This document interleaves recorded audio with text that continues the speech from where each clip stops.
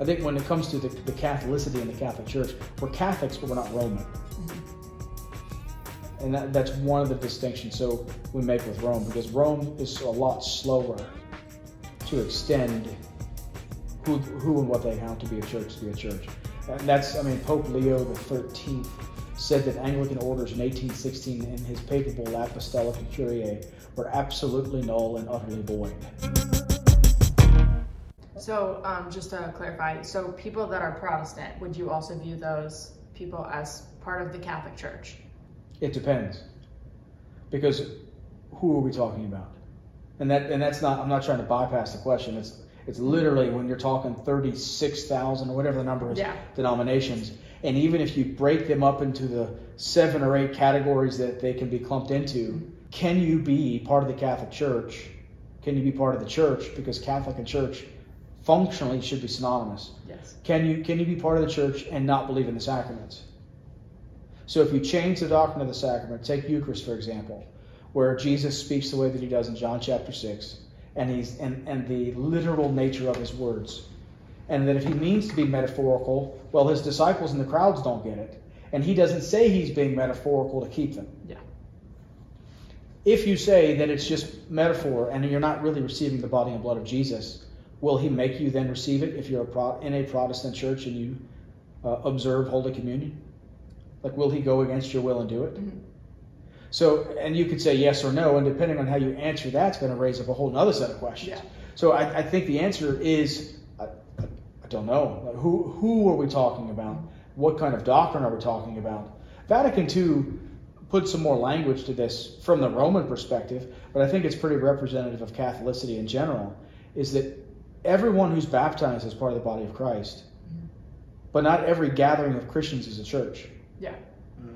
And I think that's a better way of thinking about it, and to think about the ecclesial bodies. So the people who gather together, and there's something like a church. And the grace of God is there, and the Lord's working there, and the Word of God's being ministered there. And the best way scripturally I can represent it is twofold. First would be Apollos. So Luke tells us that Apollos was an eloquent speaker, powerful man, who's going around, he's creating disciples and strengthening churches and things, but he's deficient. Mm-hmm. He's not been brought up to speed with all the other things that have taken place with his last bit of information. And so by the time we hear about him again in Paul's letter to the Corinthians, he's named amongst Paul and Peter. And another example would be when Paul writes to the Romans, when he says he wants to be there with them so that through the laying on of his hands he can impart to them some spiritual gift. Mm-hmm. That he can encourage their faith and they can encourage him. And then he gives this massive treatise, which is basically a fundraising letter. And those two examples reflect just the way the church has always grown. So none of us are ever perfect. But we must, as Paul says, keep the perfection we've attained. Mm-hmm. And so I think what happened in the Reformation, sadly, the latter portion of the Reformation, is you get such a splintering and a schismatic experience of so many Christians that now you have to have a kind of liberality for the purposes of reconciliation. Mm-hmm. So you have to hold to the truth that God has revealed once for all in the Scripture, that he's never going to change, that the church has with one voice professed and required. So I mentioned the celibacy of clergy coming out of the Middle Ages. Well, the celibacy of clergy had always been a practice. Mm-hmm. Jesus was. Paul was. Timothy was. Barnabas was. It's always been a practice of the church.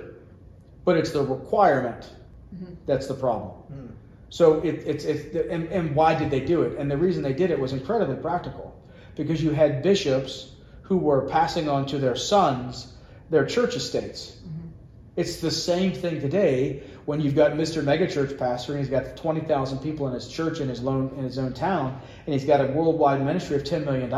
Who's he give it to? He gives it to his son. Mm-hmm. Wait a second. The ministry isn't inherited like that. Yeah. It's the body of Christ. It's a whole different dynamic. And along with simony, people buying and selling ecclesiastical office. So the way to stop that is to make it so that the clergy can't have children. Mm-hmm. So you get rid of that dynastic feel.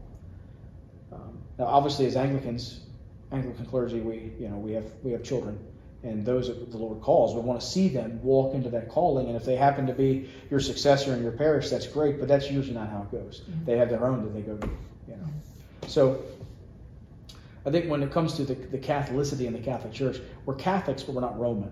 Mm-hmm. And that's one of the distinctions so we make with Rome, because Rome is a lot slower to extend who and what they count to be a church. And that's, Pope Leo XIII said that Anglican orders in 1816 in his papal bull Apostolic Curiae were absolutely null and utterly void. So I'm not a priest, I just think I am. That's kind of what that means. The response from the archbishops of Canterbury and York in 1898 to Sapius Officio responded graciously but directly to the Pope, basically saying, no, we do intend to make priests, and went through the whole history of the prayer book and the forms and the 4 parts of the sacrament and how they need to be present for it to be valid and legitimate. And then there was obviously not a response from Rome after that, but the Church of England connected with the old Catholic churches in Europe, and there's been, intercommunion there. We connected with other Eastern Orthodox churches and gotten validation from there. And then in the 1960s, now he's Saint Pope Paul VI, but at the time he was Pope Paul VI. He and Archbishop Michael Ramsey, who was the Archbishop of Canterbury, have become good friends. And the Pope gave the Anglican Archbishop his episcopal signet ring and a chalice. Well, for those who don't know, in the Anglican world, in the Catholic world, you don't give a chalice as an empty gesture. The chalice is serve communion. That's what it means. So why would the Pope give an archbishop who is supposedly not a real archbishop a signet ring and a chalice unless he's affirming what's going on? Yeah, he's just like nodding his head like right. Right. And so that created a level of dialogue that began between the Roman Catholic Church and the Anglican Communion that's only become increasingly strengthened over time.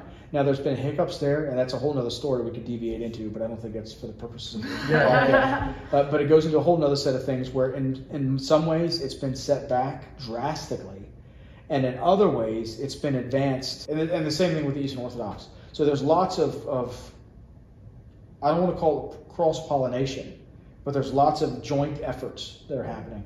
Let me leave it at that. I don't want to keep going on that.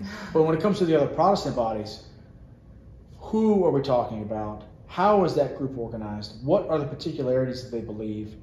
And in the Anglican approach is, let's find where we have agreements, and let's build on those agreements, knowing that somehow or another the rest of this stuff, the Lord's going to have to work it out. But he's not going to do it apart from us. Mm-hmm. And we can't do it if we stay disconnected.